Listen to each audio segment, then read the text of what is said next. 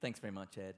My name's Matt. I'm one of the leaders here at Hope City. It's my privilege this morning to help us learn together from what God has said to us. And we've been working recently we did 6 months in Jesus' famous Sermon on the Mount. We've just finished that. And at the end of the Sermon on the Mount, the crowds are amazed because Jesus teaches, they say, as one who has authority. And now, after that, we've started into the next kind of narrative section telling the story of Jesus' life. And what we're seeing is that Jesus acts as one who has authority as well. Last week, Ed showed us he was willing and able to cleanse from leprosy. And this morning, we're going to see what else he is able to do. We're going to see how far his authority extends. And Cameron's going to read for us this morning. And we're in our blue Bibles on page 972. And it's Matthew chapter 8. Starting at verse 5 and running through to verse 17. Matthew chapter 8, 5 through 17, and it's page 972. When Jesus had entered Capernaum, a centurion came to him asking for help. "Lord," he said, "my servant lies at home paralyzed, suffering terribly." Jesus said to him, "Shall I come and heal him?" The centurion replied, "Lord, I do not deserve to have you under my roof, but just say the word and my servant will be healed. For I myself am a man under authority with soldiers under me. I tell this one, 'Go,' and he goes, and that one, 'Come,' and he comes. And I say to my servant, 'Do this,' and he does it." When Jesus heard this, he was amazed, and he said to those following him, "Truly, I tell you, I have not found anyone in Israel with such great faith. I say to you that many will come from the east and the west and will take their places at the feast with Abraham, Isaac, and Jacob in the kingdom of heaven. But the subjects of the kingdom will be thrown outside into the darkness, where there will be weeping and gnashing of teeth." Then Jesus said to the centurion, "Go, let it be done just as you believed it would." And his servant was healed at that moment. When Jesus came into Peter's house, he saw Peter's mother-in-law lying in bed with a fever.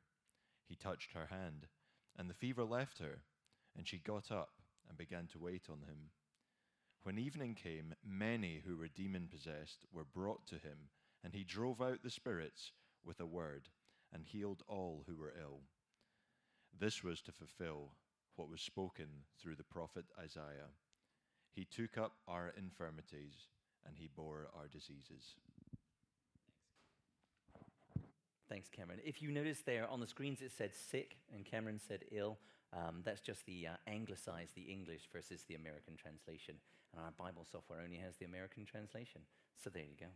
Just if you're paying attention. Now, here's the thing. Jesus describes exactly 2 things as amazing in his entire time with us that's recorded for us in the Bible. 2 things that's amazing. One thing that's amazing, he's amazed at the lack of faith in his hometown.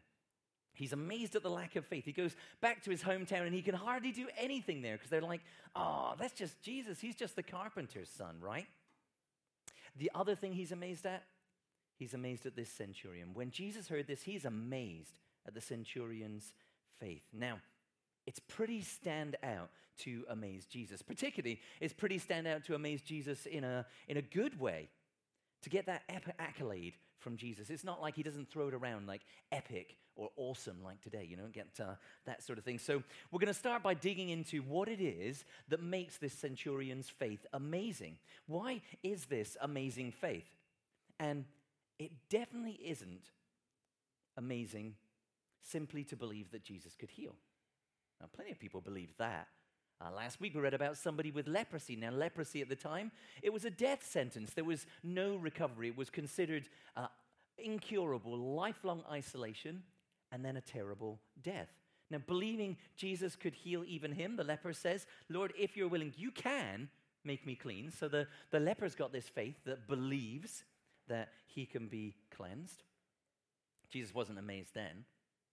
Earlier, we saw people from the whole area being brought to Jesus with all kinds of problems. Matthew 4:24, just before the Sermon on the Mount, they came to him with all kinds of problems. Perhaps some came just with a distant hope. Maybe this Jesus can do something. I don't know. I'm sure many came with faith, though, that Jesus really could actually heal. particularly as time went on, and there were more people around who Jesus has healed. More people known to have been healed by Jesus. Definitely they had faith that Jesus can heal. But he wasn't amazed. So, is it then that this centurion believes Jesus can heal at a distance? Up until now, Jesus has only done kind of touch healings or nearby healings. He was in the room where it happened. And now the centurion's got great faith because it's a long way away. Well, perhaps, but that hardly seems like an amazing distinction of faith, doesn't it? Like, believing in Wi-Fi healing versus wired healing. It's not like a massive step up. I don't think really it's his faith about what Jesus can do that makes him amazing. Not the faith about what he can do that Jesus is impressed by. I think it's his faith about how come Jesus can perform these acts. And perhaps even more about who he will do it for.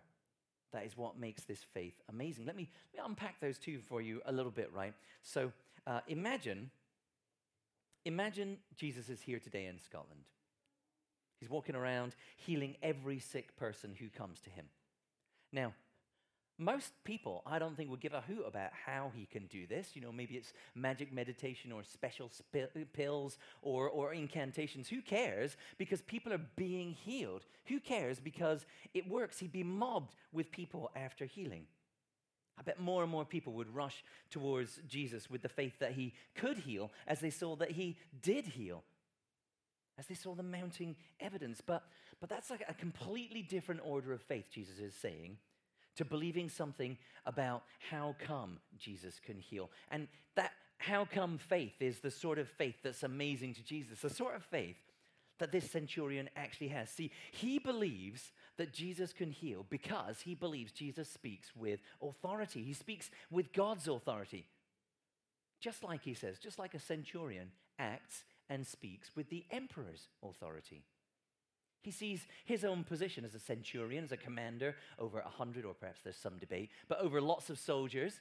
He sees his authority over them flowing from Caesar, and he sees in that a picture of how Jesus' authority works, just at smaller scale. I myself am a man under authority with soldiers under me. I tell this one, go. I tell that one, come. I tell my servant, do this, and he does it. The centurion can boss people around, soldiers, servants. He can issue commands and things happen. Why is that the case? Why? Not because he's so persuasive, not because they like him so much, not even because he himself will beat them up if they don't, but because when he speaks with the emperor's authority. He's under authority. The soldiers are under him. To disobey his orders isn't just disobeying his orders. Disobeying his orders is disobeying the emperor. That's why things happen. Now, this centurion faith, the faith he's commended for, is the amazing faith that grasps Jesus need only say the word to heal people because Jesus speaks with God's authority.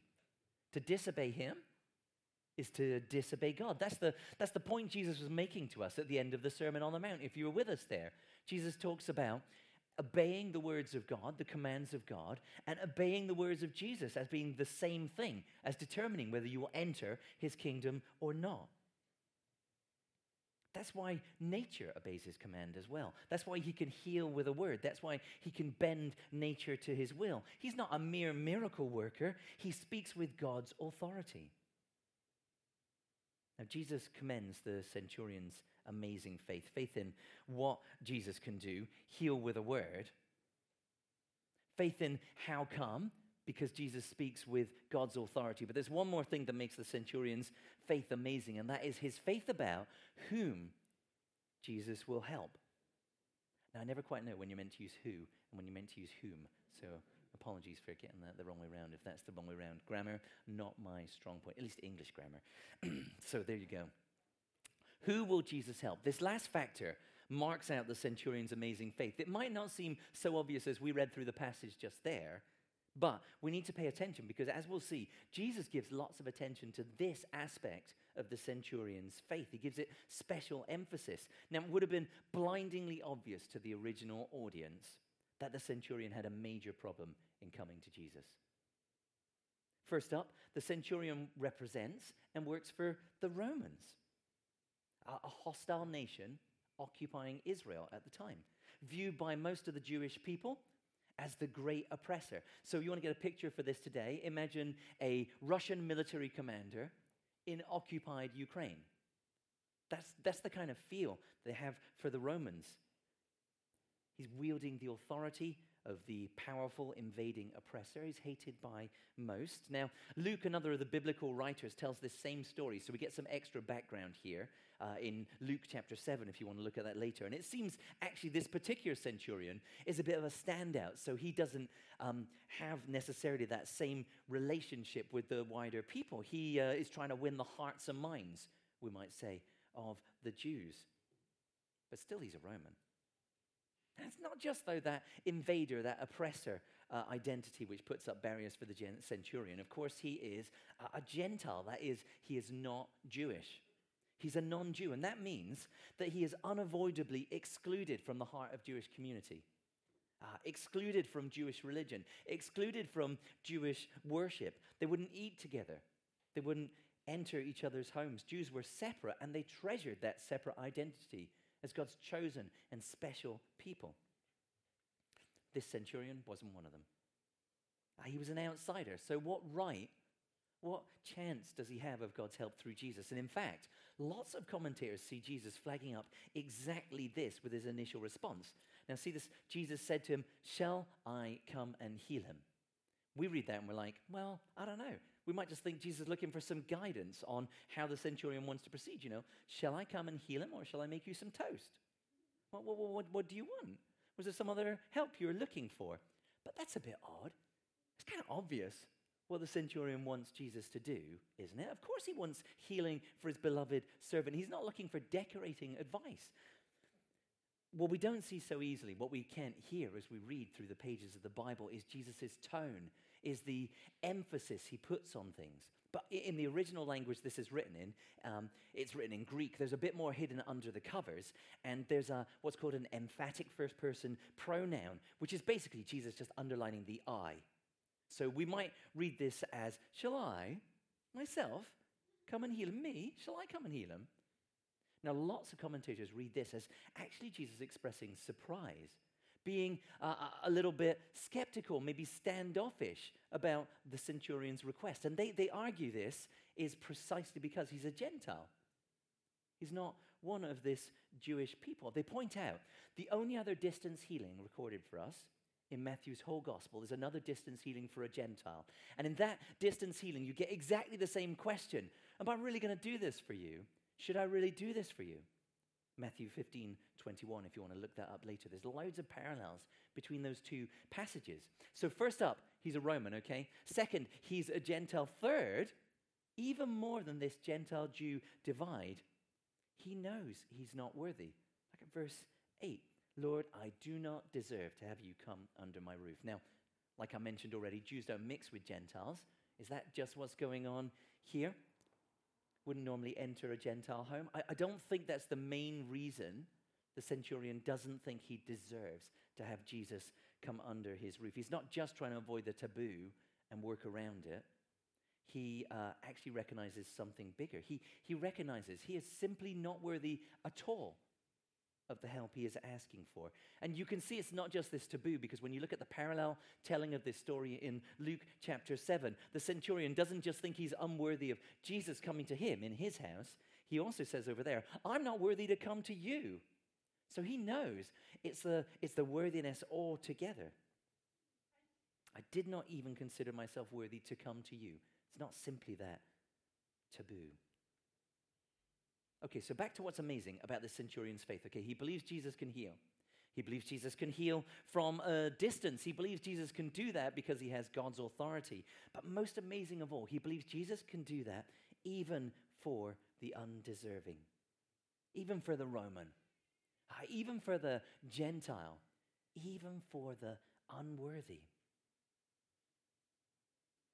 His amazing faith, the faith that Jesus calls out as amazing, as it turns out, is a faith that believes in and grasps God's grace. A faith that Jesus will give us what we don't deserve. That's what's amazing about his faith. Now, it is faith that Jesus can heal. Perhaps faith that believes Jesus should heal people, perhaps because I've earned it and I'm Jewish and I'm one of God's people, or I go to church and I pray a lot. Amazing faith grasps the much bigger truth that Jesus helps the unworthy. God is in the business of saving people who don't deserve it. God is in the business of saving by grace through faith for his glory. The centurion feels himself unworthy, but he has amazing faith that Jesus will bless exactly the unworthy. Now, there's a lot about faith and healing in today's passage. I think that raises a big question that I just wanted to take some time to address directly. We should take head on. What is the connection today between faith and healing? How does this work today? Now, some people read Jesus' words in this passage, let it be done just as you believed it would. And they conclude, well, if we had enough faith, then healings would be done for us too, just as we believed it would. If we just believed like that centurion, the centurion-like way, if we had better faith, healing would just be done. We'd see any and every sickness and disease healed here today as well. Now, as we read on through Matthew's gospel, we are going to see a lot of connection between faith and healing. It's going to be repeatedly emphasized that faith is a part of what's going on there. So it can feel good and right, calling for a greater level of faith, calling for the same sort of amazing faith in a Jesus who will bless the unworthy, who can heal because he's got God's authority, who can heal at a distance still today. But at the same time, the truth is many of us struggle with a need for healing, mentally and physically still. Now, if we think the barrier to that is simply the quality of our faith, that we're still sick and suffering basically because ultimately we just don't believe hard enough, don't believe in that same way, that's pretty crushing. But I want to challenge that idea, okay? Hang on 1 minute. Think that Jesus called out the centurion's faith as exceptional, amazing. What does that mean about the faith of all those other people who were healed? Not exceptional, not amazing. Yeah? They didn't have that kind of faith. It wasn't 5-star and above, healing. Everyone else, nothing for you.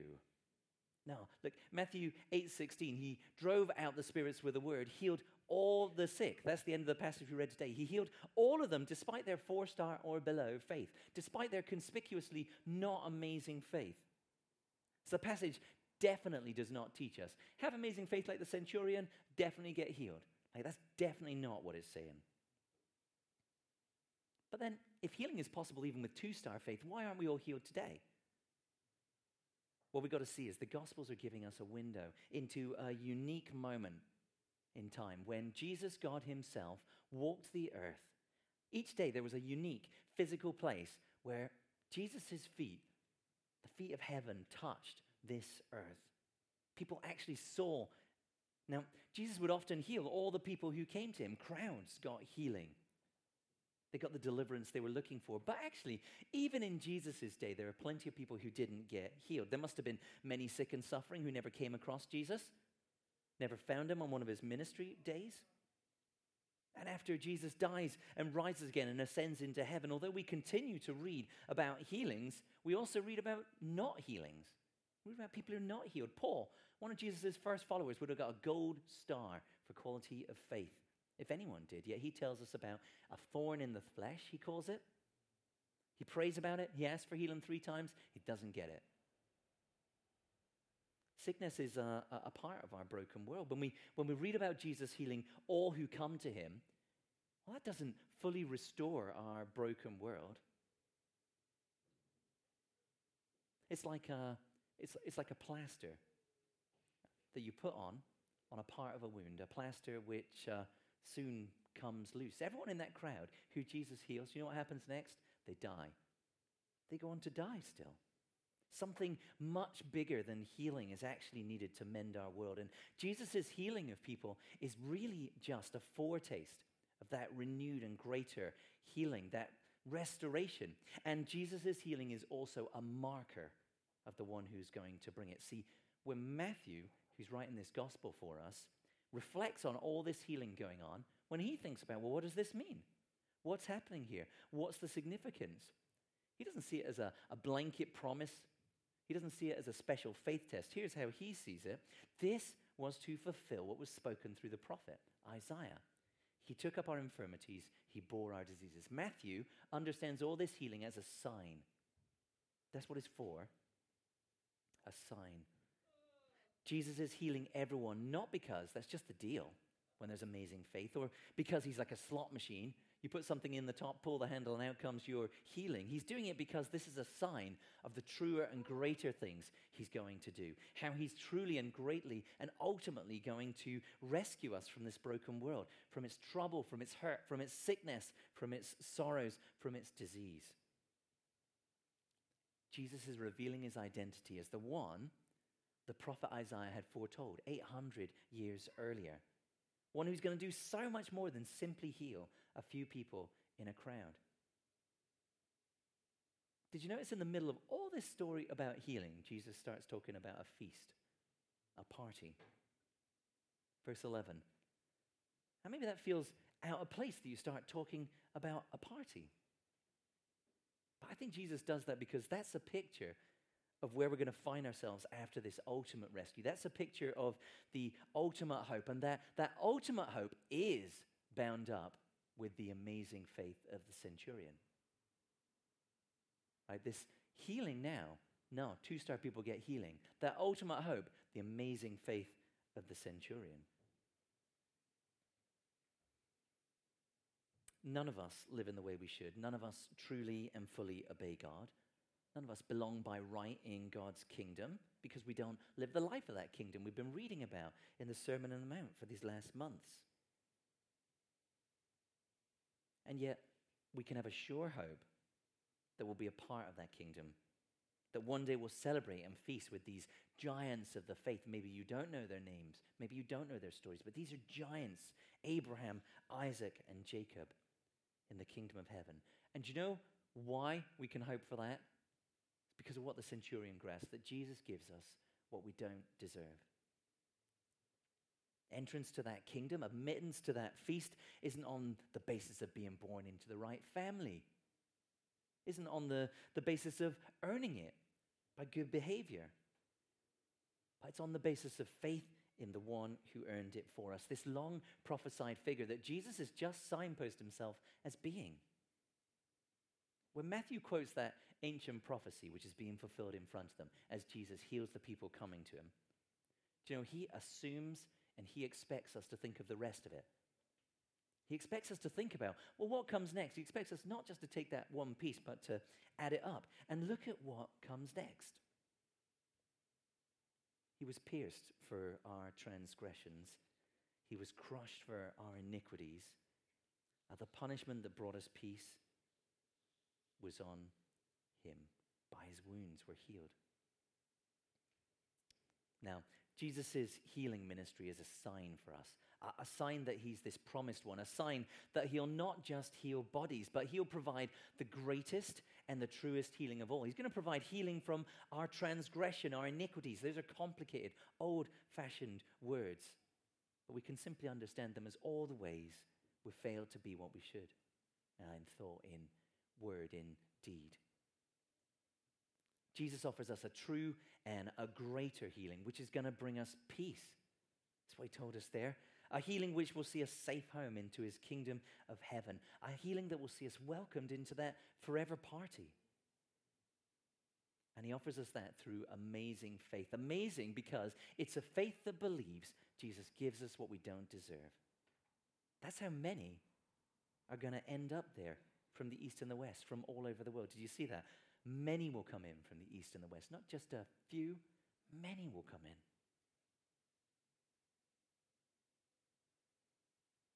Now, Jesus has this absolute authority ultimately to invite whoever he likes into his kingdom and to reject whoever he likes from his kingdom.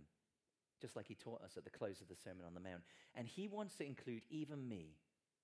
He wants to include even you in his kingdom, in his heaven. He wants to bring us that ultimate healing from sin, from sickness, from sorrow, from brokenness, from disease, and bring us safe into that promised feast with the faithful. And the sort of faith that impresses Jesus is the sort of faith that grasps that. God saves the unworthy. Faith like that marks out who will be welcomed into heaven versus who's going to be thrown outside, not how you grew up or which family you're from. Many Jews assumed they would be there, right? But they didn't have this amazing faith in Jesus' identity and mission. They didn't think they needed it. So we have to ask ourselves the question, well, do I have that sort of amazing faith? If you're not sure, or if you're sure you don't, here's an encouragement for you, an encouragement we read from Jesus himself. Ask, and it will be given to you. Seek, and you will find. Knock, and the door will be open to you. For everyone who asks receives. The one who seeks finds. The one who knocks, the door will be opened. Ask, and keep on asking, because as Paul, one of Jesus' first followers, explained to the ancient Christians in Ephesus, that amazing faith you're looking for is the gift of God. It's Ephesians 2:8. For it's by grace you've been saved through faith, this amazing faith, an amazing faith that believes God would rescue the unworthy. And where does that faith come from? Not from yourselves. It's the gift of God. Let's pray.